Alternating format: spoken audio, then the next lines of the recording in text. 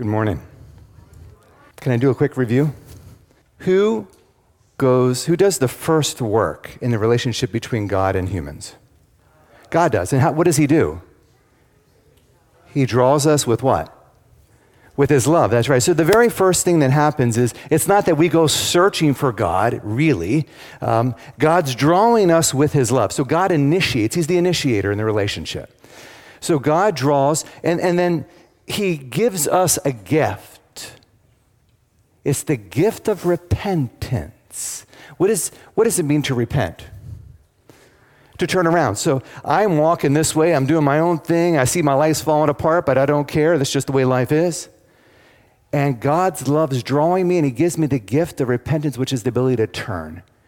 And I turn. That is repentance.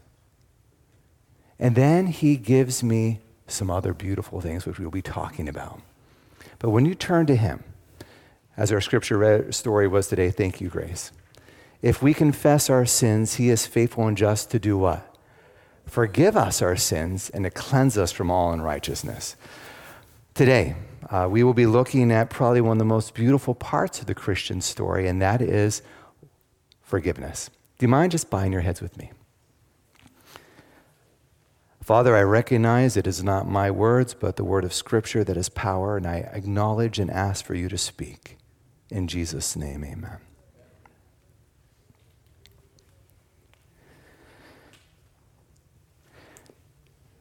The telephone rang. I was in the guys' dorm, and the two of us just took off as fast as we possibly could. When we hit the white plastic chair, it shattered. And then the dean, who overheard everything that took place, said, "Who broke the chair?" We came in, and he said, "Okay, that's $10. I'll split it between the two of you, $5 apiece." Okay, so we did. We took care of that chair. Well, not too long after that, I was outside playing softball with a friend of mine. And we were just throwing pass back and forth, catching and throwing. And as I like to do, I like to push it just beyond the edge just a little bit. So someone has to jump to catch it. You got to get used to the real world of the football field or the baseball field or the softball field. And so I pushed it just a little bit further, and my friend missed it, and it went through the dean's window. I stood outside the door. It was locked. He wasn't there. I came back a half an hour later. He was in his office, and I walked in. He said, "Do you have any idea what happened?" I said, "Yes, sir. It was an accident. How much do I owe?" And I just put it this way: we didn't have money to pay for stuff, so that was a little bit bolder than I was wanting to be.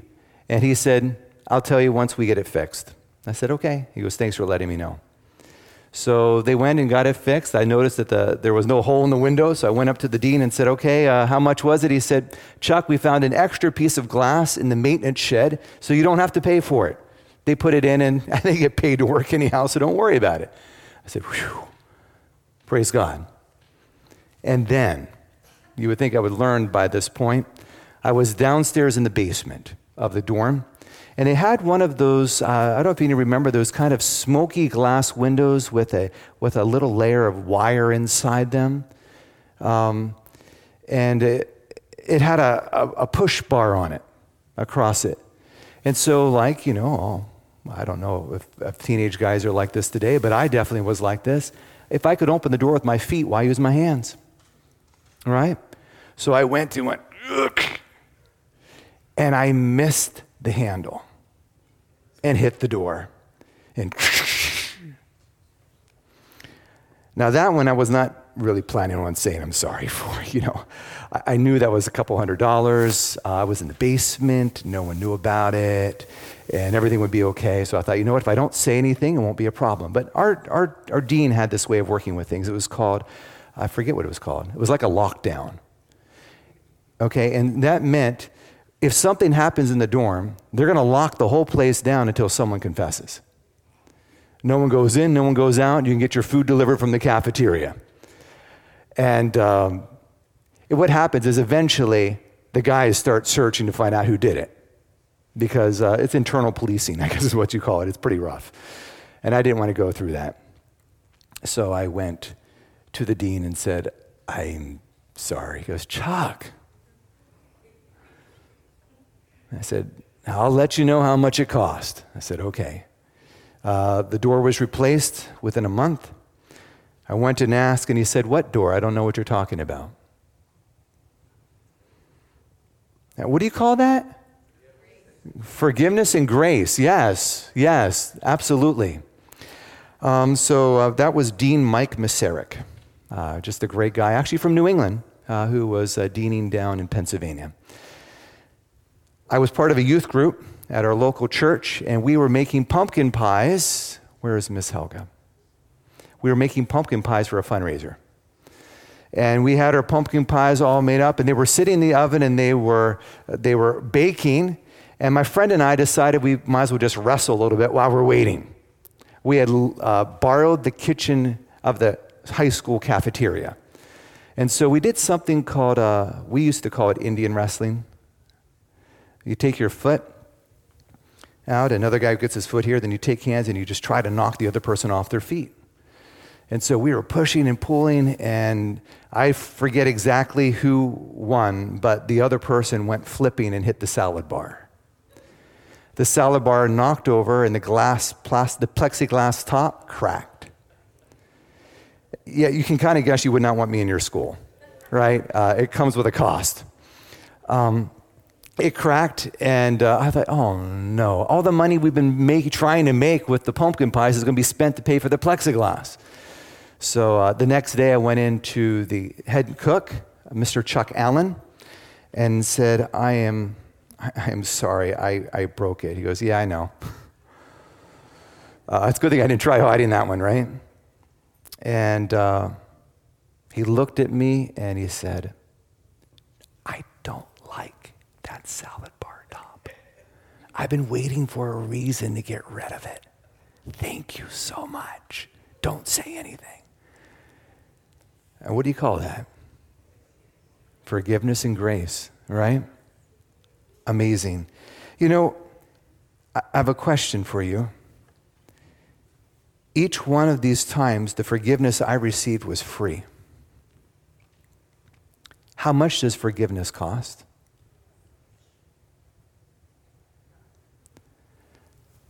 How much is forgiveness? Okay, let me just go through this. The dean's window, the cost of an install, that was the cost of the forgiveness. The glass door, $200, that was the cost of the forgiveness. Are you ready? Right? The glass top, the plexiglass top on the salad bar, the cost of that forgiveness was about $400. What is being forgiven determines the cost of forgiveness. I think it's a good point for us to remember here. What is being forgiven determines the cost of forgiveness. And so when sin is forgiven, the cost of sin determines the cost of the forgiveness. What is the cost of sin? The wages of sin is death. So the cost of forgiveness is that too. I'd like to share a story. If you please turn with me to the book of Luke. And we're going to spend the rest of our time here. How many of you noticed the title of our sermon today? The best robe and a pair of shoes. We're going to be looking at a story in Luke chapter 15. Luke chapter 15, and we will start in verse 11. Luke chapter 15 and verse 11. As we go through this story, I will take some time and just explore it with us together. Luke chapter 15, starting with verse 11. This is in a series of, what do you call it? A series of parables that are dealing with repentance, and this adds the element of forgiveness in a very beautiful way. Then he said, this is Jesus speaking, a certain man had 2 sons. How many sons? 2. And the younger of them said to his father, Father, give me the portion of goods that falls to me. So he divided to them his livelihood. I always found it interesting. There's 2 sons, and the youngest one goes up. Now, in those days, when the father died, the inheritance is split between the sons. So you have two sons, the inheritance is going to be split. The oldest one gets more than the youngest one. It's just the way it worked. And so here's the younger one coming up and saying, Dad, I would like to have the portion that falls to me when you die, but I want it now while you're alive. That's a little, what do you call that? Gutsy. Not kind too, I guess, right? It's almost like saying, Dad, I wish you were dead. Because the money you have is more important to me than anything else right now. God, Father, I wish you were dead.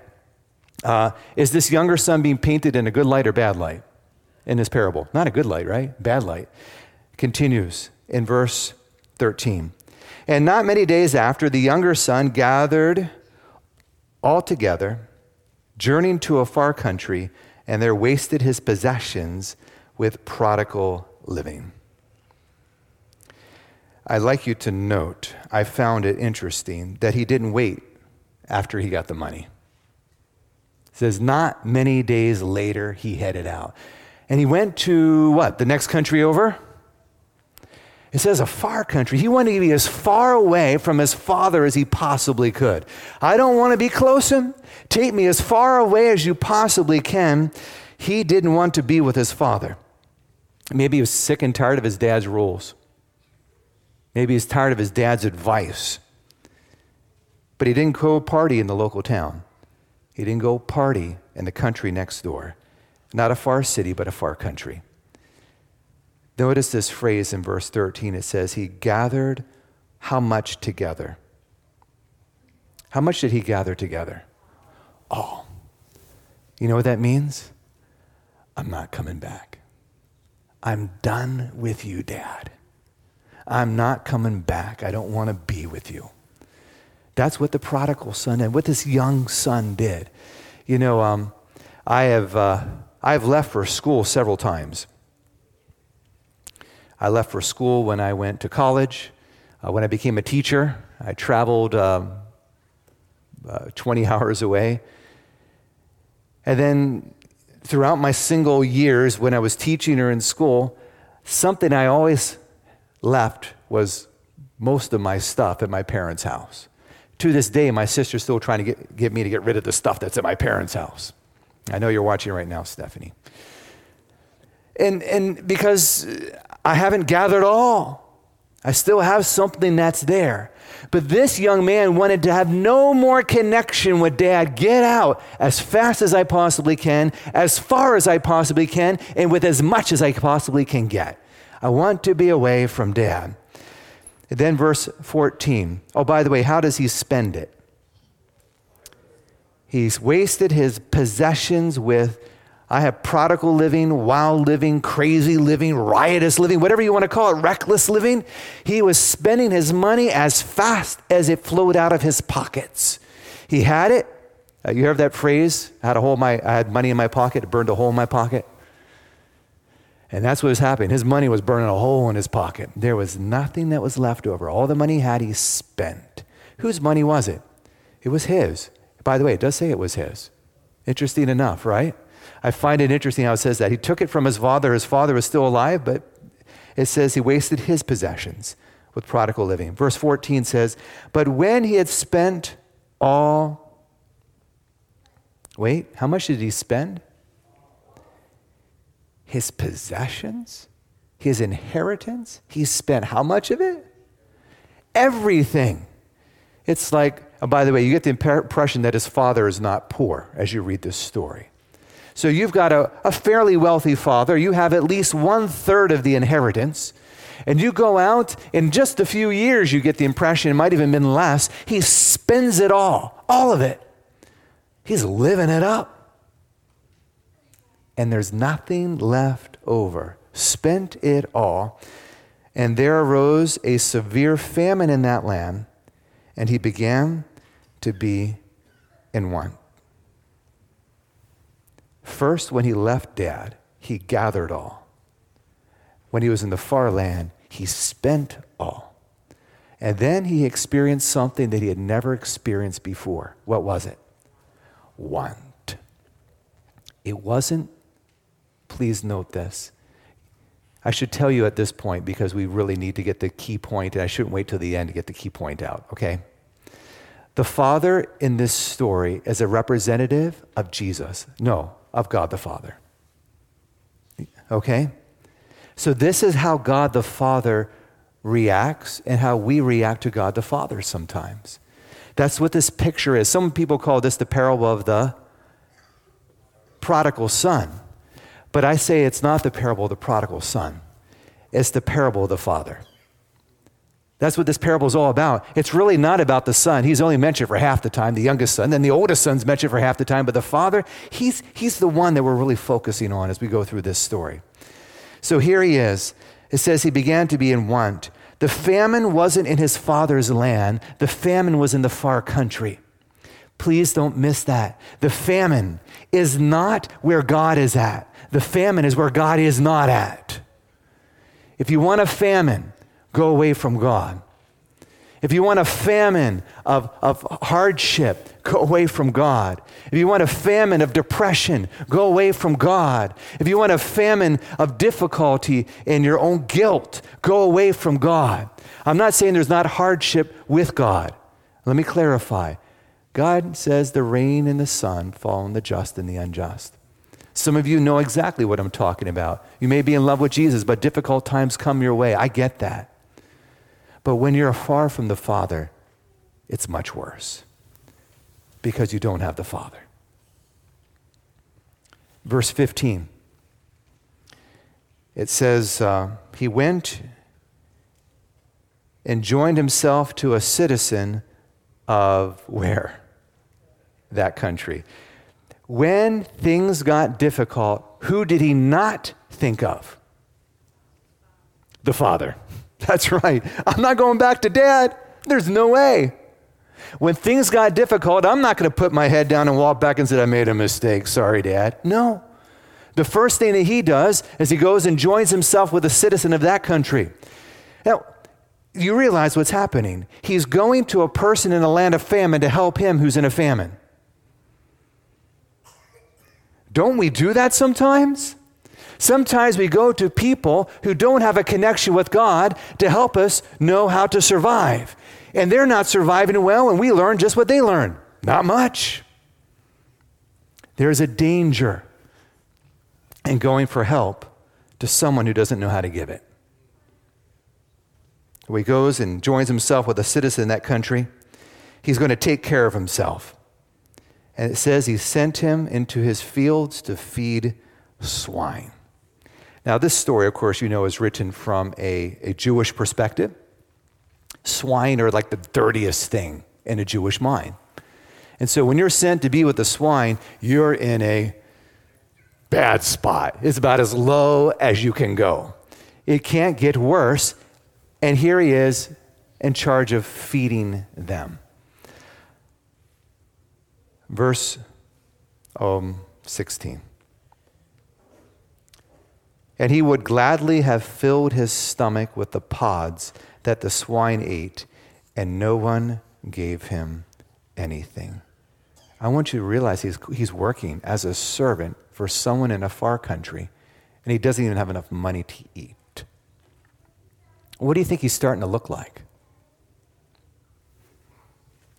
Help me out. What's this young man starting to look like? He's thin. Have you heard the word emaciated? Right? His body is getting very thin. Maybe his ribs are starting to stick out. How do you think he smells like? You can say it. I heard you say it. Smells like a pig. He is hanging out with the pigs. What do you think his clothes look like?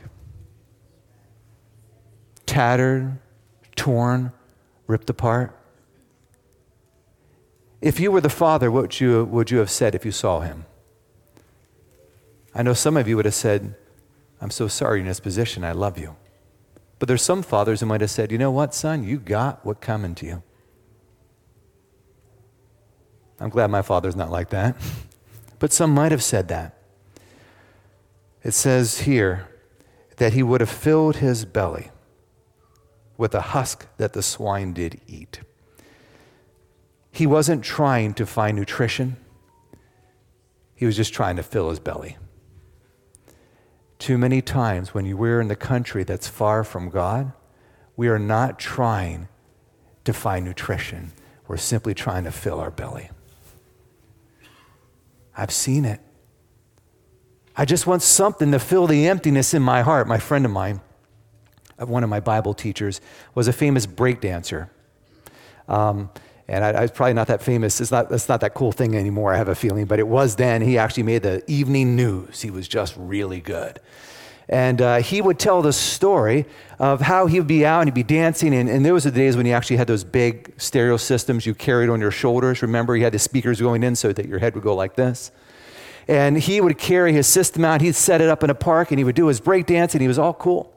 But he said, when I would get home at night, and everything was turned off, and I was laying in the bed, I didn't want to sleep, I didn't want to do anything, because all I could do was think, and I didn't want to think anymore. Because there's an emptiness inside that can't be filled by the music of the world. There's an emptiness inside that can't be filled by the companionship of the world, or the parties of the world. There's an emptiness inside that only God can fill. And here is this young man in this far country feeding swine. He is messed up. He's at his lowest point, and he's trying to fill himself with husk. And I want to tell you, if you're trying to fill yourself up with husk today, it's a waste of your time. It will not take care of your nutritional needs.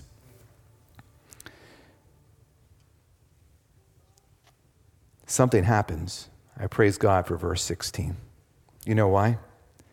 Because verse 16 is sometimes what has to happen to wake us up. Verse 17 says this. I'd like to read a quotation with you. This is from a book called Christ Object Lessons. Okay, so it's written about the parables of Jesus. And it says this. I found it fascinating. The youth who has boasted of his liberty now finds himself a slave.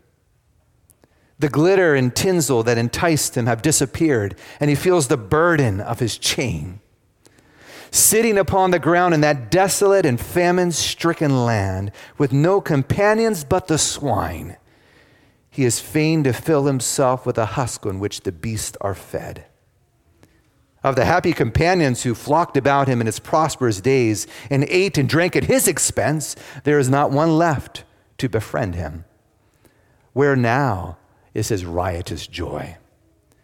Stilling his conscience, benumbing his sensibility, he thought of himself happy.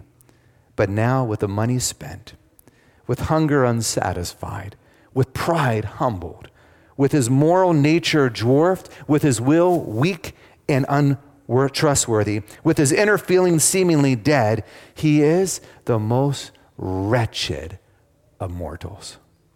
What a picture is painted by that writer. And then verse 17, when he came to himself. That's incredible.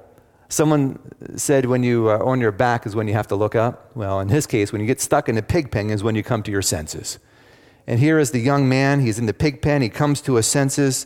And here's what he says. How many of my father's hired servants have bread enough and to spare, and I perish with hunger? If I went back to my father's house, he has all these servants. They have all the food they want. They have all the clothes they want. It's so easy for them. And I'm sitting here and I'm starving. That's a great place to realize.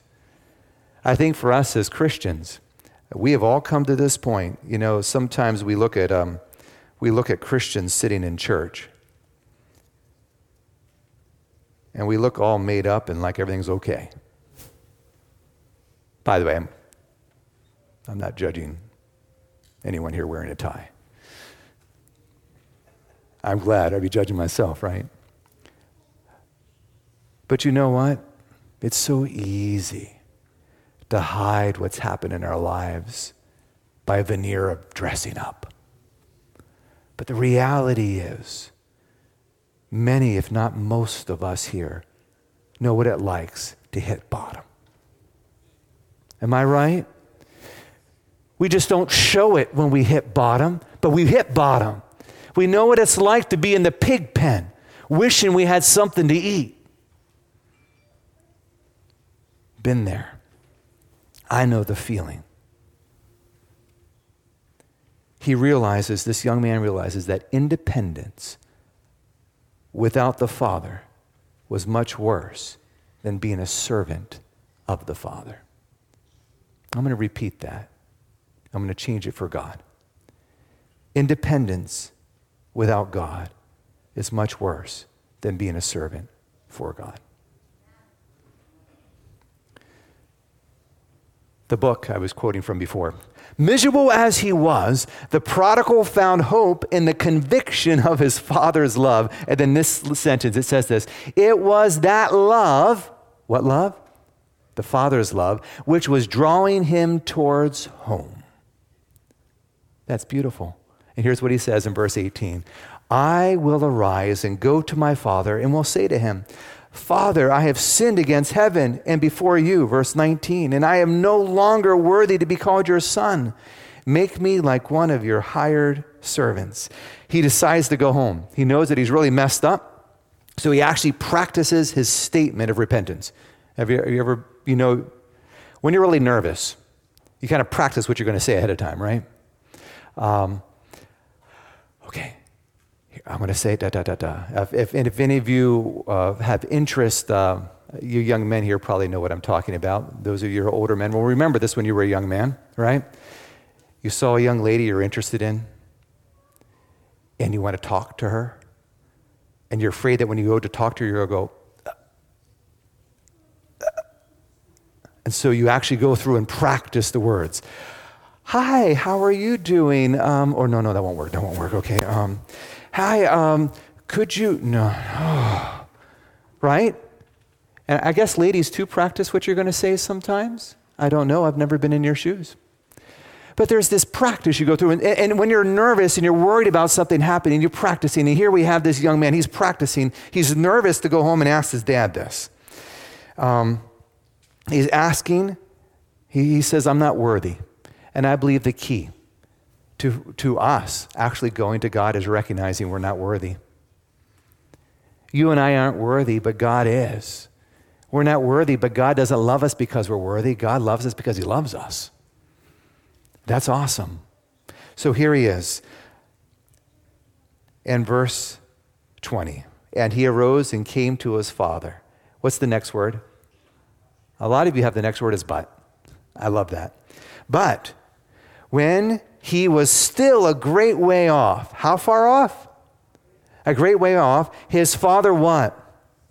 Saw him. This is great. You know what this means? The father had been looking out for him. He couldn't sneak up the driveway and come in and just wait till everyone was gone and say, Dad, I mean. His father saw him a great way off.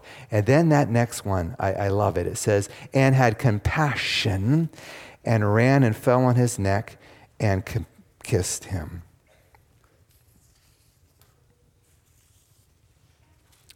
Compassion. This is the young man. I want you to imagine the father.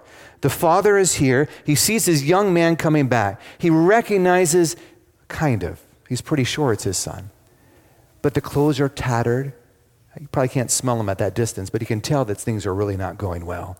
He sees his body is emaciated. He's worn out. There's no shoes on his feet. His clothes are about to fall off. And as he looks at him, it says he had compassion.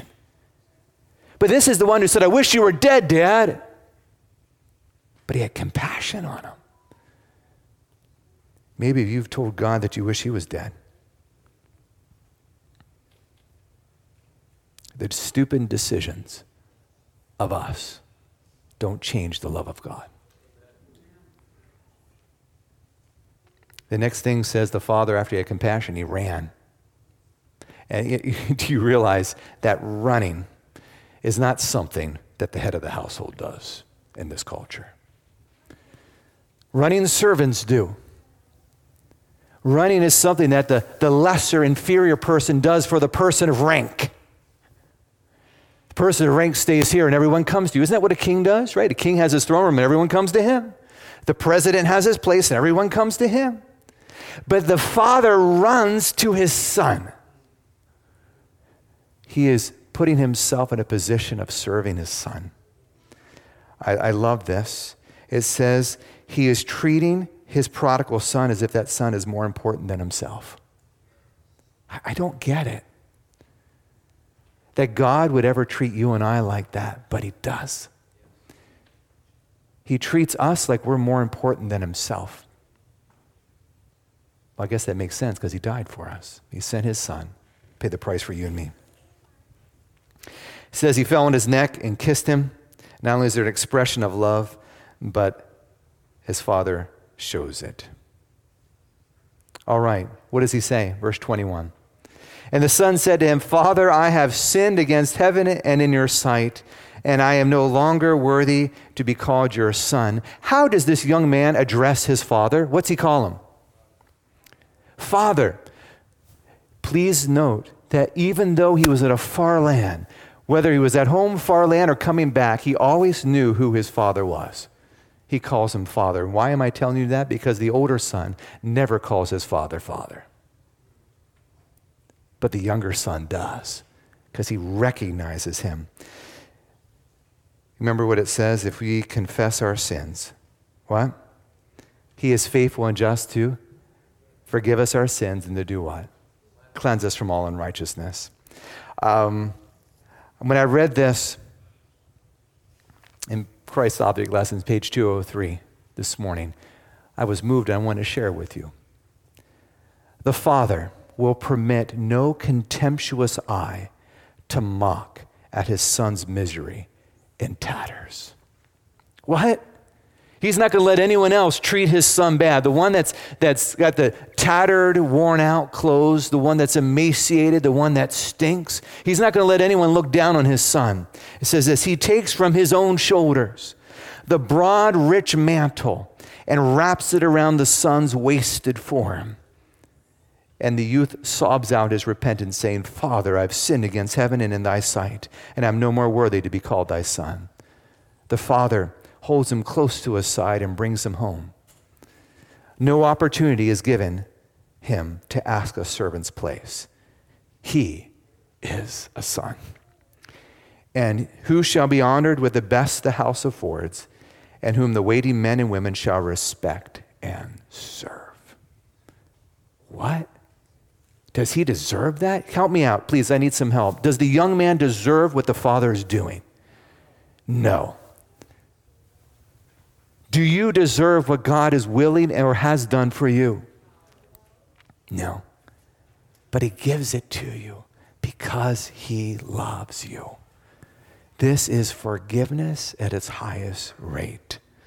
And then the father says, he doesn't even let him say, I want to be a servant. Verse 22, the father said to his servants, bring out what? The best robe, and put it on him, and put a ring on his hand and sandals on his feet. This is forgiveness. He is, are you ready? Clothed with the best robe. On his hand is the family ring. You know what that family ring means? I have authority. How? I'm part of the family. And then he receives shoes for his feet. Shoes aren't given to servants. In fact, most servants went barefoot in those days. They didn't live in Cape Cod. But in this sense, he is being treated as the son. Does God do that for us today? He does. You say, well, I don't remember getting my robe and sandals. I don't remember my family ring. Here's how God does it. The Bible says that when we confess our sins, not only does he forgive us, but he does something else. He cleanses us, yes? He gives us new things. He doesn't let us stay in the terrible state we are. He brings us up to another level to be with him. He takes off the tatters and covers with his perfect righteousness. That's what the Bible says a robe is a symbol of. His right doing instead of ours. You know, why is this forgiveness given to the prodigal? I like to state a few reasons. First, his father had plans for him, not as a servant, but as a son. God's got plans for you. not as a servant, but as a son, as a daughter. He did nothing to receive this except come home. He did nothing to receive it except to turn his face to the Father and come home. By the way, the robe and the ring and the shoes were not simply given to him. They were put on him. I don't know if any of you, I have friends who like, I'm not really into this, but I have friends who like those old English TV shows or movies. And you've got servants, and the servants dress you. Ridiculous. Anyhow, okay, I didn't say it out loud. But that's what's happening here. The servants are dressing him. He is the man of the house. He is the son come home. He is the one who receives the service instead of giving it. I don't understand how God can do that for people like the young man or for you and I. But he does. God doesn't look at the mess upness of who we are and determine his actions towards us. He loves us simply because he loves us. You know,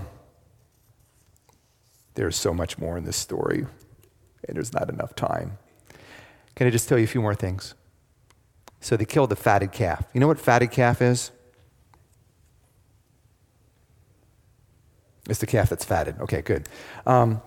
So they've been raising it specifically for a feast, okay? So those of us who are vegetarian, think about the fatted tofu, yeah? But they've been raising it, right? They've been putting it together for a special celebration of joy. This is not just a little dinner party. This is the big thing. The son has come home. So they're having this great, this party. And then I love how the father describes his son in verse 24. He says, "For this my son was dead and is alive again. He was lost and is found." You know that song, Amazing Grace, right? Once was lost, now I'm found. Was blind, but now I see. This is amazing grace that's being described here. How does he call the young man that came home?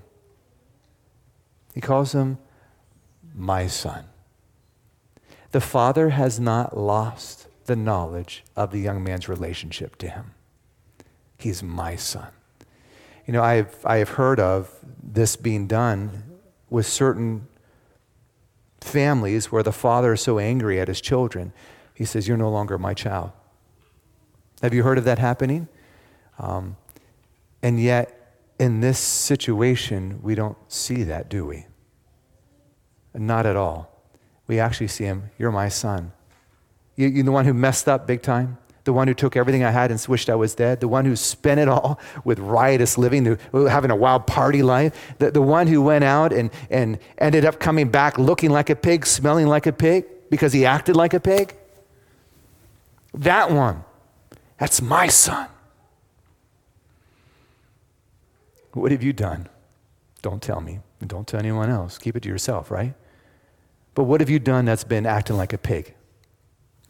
What have you done that's really messed up? I can guarantee you that doesn't change the fact that God will look at you and say, "My son, my daughter." That's amazing. What incredible, loving God we have. And he will take what we have and do something beautiful with it. The older son comes in from the field and he's a little stressed out. You know why? He hears music and dancing. By the way, he doesn't have to get to the house to find it. He hears it before he gets there. That means this is a party. Everyone's excited. He probably hired musicians to come in. The father's putting out some expense here because this is a big deal. And it says in verse 26, it says, the older son called one of the servants and asked him what these things meant. In verse 27, and he said, "Your brother has come. And because he has received him safe and sound, your father has killed the fatted calf." What's the response of the older brother? Verse 28. But he was angry and would not go in. Therefore his father came out and pleaded with him. Please don't miss the picture of the father again. The father runs to his younger son, who is the prodigal and messed up. And now the older son, the proper man who never left and did everything right, is being very bigoted. Am I fair in saying this, right? He is being judgmental, and that man should never be part of our family again. And the father does not stand there and say, son, you come to me and talk properly. He runs to his older son and says, let me explain it to you. He goes out to the son when the son should have come to him. This is a special dad. It's a special father here. He goes on in verse 29. So he answered and said to his father, lo, these many years have I been serving you. I have never transgressed your commandment at any time, and yet you never gave me a young goat that I might make merry with my friends. But verse 30, as soon as this son of yours comes, who has devoured your livelihood with harlots, you killed the fatted calf for him. He doesn't call his father father. And he doesn't say, that's my brother. He says, your son has come home. He's a rough guy. Have you ever met church people that act like this? Don't say it. Does the father love them too? The father in this story loves every single son he has. And he pleads with every single son he has.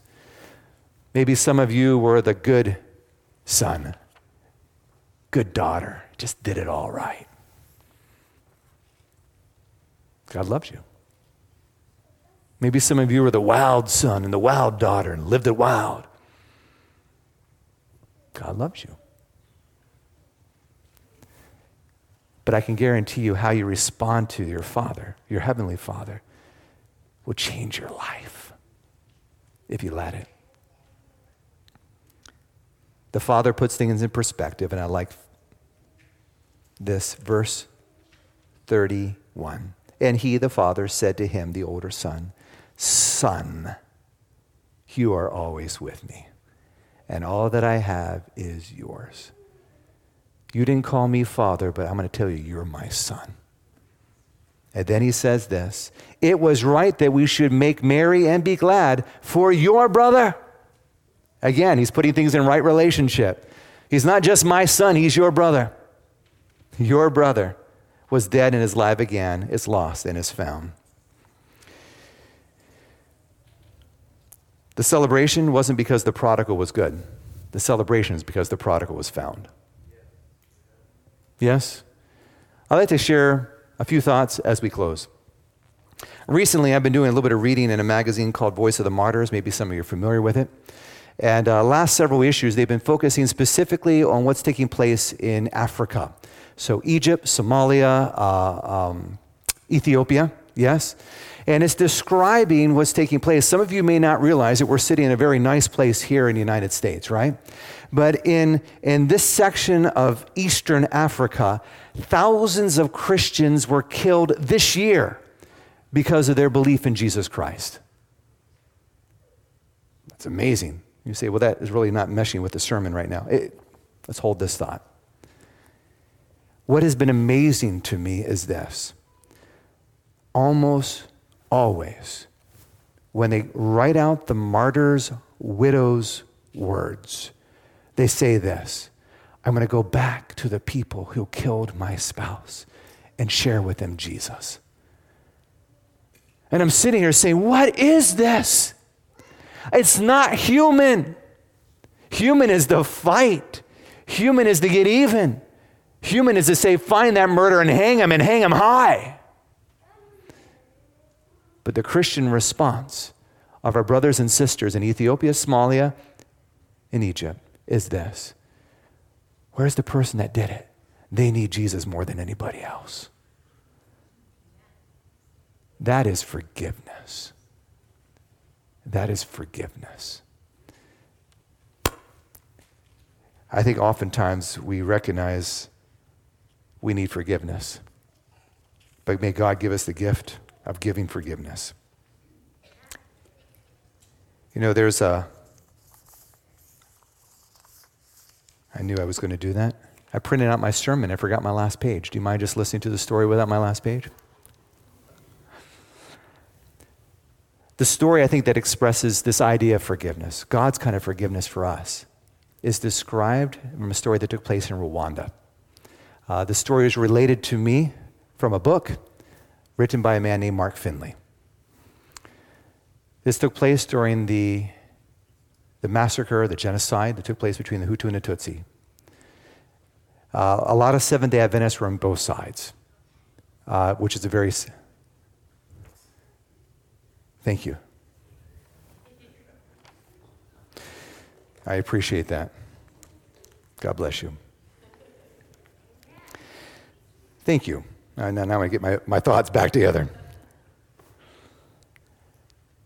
Pastor Mark Finley was told about a lady who was very forgiving and had a remarkable story. And he decides to go visit her.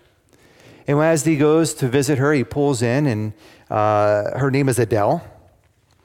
And Adele was inside a back room, and so Pastor Mark Finley, as he walked in, he was looking around, he saw some pictures, and he was watching what was going on, and then the lady came out, and the story has been shared with him.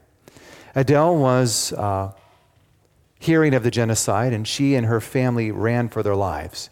The safest place seemed to be a local Catholic church, because surely those who were the militants would not go to a Catholic church.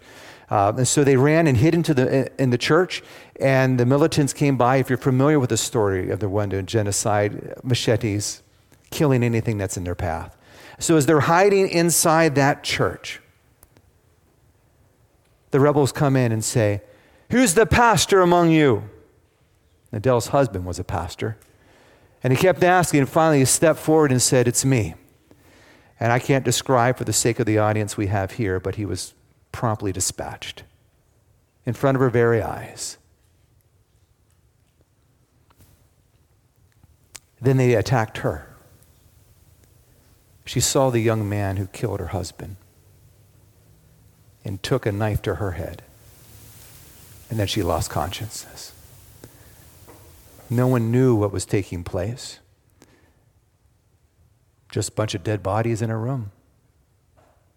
Several days later, as people came by to remove and bury and go through the proper formalities, they found that there was still a pulse in Adele. And so they did everything they could, took her to a hospital, and soon she was getting back up to her health. Adele, by the way, it took her 3 days laying there and then 3 years to recover. And she began to think that, you know what, I think I'm going to be bitter and angry towards these people. You know, you and I have choices, don't we? Sometimes we can choose to be bitter. You know, this is not fair. I'm going to be bitter. And Adele thought, you know, that's not a bad idea. But she said, I don't want to do that. I'm going to try to get healing. And so here's how she went to get healing. She went to the prison where a lot of these militants were housed after they had been captured by the government. And she started ministering to them there. How could you do that? How could you go to the people you know killed your people, possibly killed your husband, and minister to them? As she's in the middle of doing that, she is sharing with them, loving them. They almost call her mama. She's so loving and caring to them. And then one young man comes forward and starts laying at her feet and pleading for forgiveness. I'm so sorry, I'm so sorry, I'm so sorry. She goes, what is it? And she looked at him and she lifted him up. And it was the man who killed her husband and tried to kill her.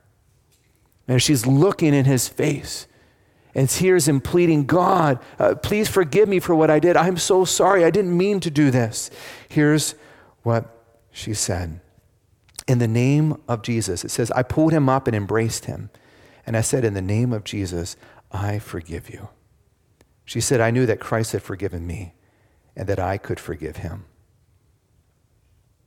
He started coming to a Bible study. And she gave him Bible studies. After the Bible studies, he decided he wanted to get baptized. At the baptism, before he was baptized, he publicly knelt again before Adele and said, I plead for your forgiveness. Again, Adele forgave him. Pastor Mark Finley heard this story as it was being described to him by Adele of this man named Luis. She said Luis got out a few years later on good behavior, but the problem is all of his family was dead too. He had no place to go. So Louise adopted him as her son. She took the murderer of her husband, the one who tried to kill her, and said, "You will become my son." Does God love you less than Adele? Is Adele's love greater than God's love? No. God's love is so much more. Adele could do that.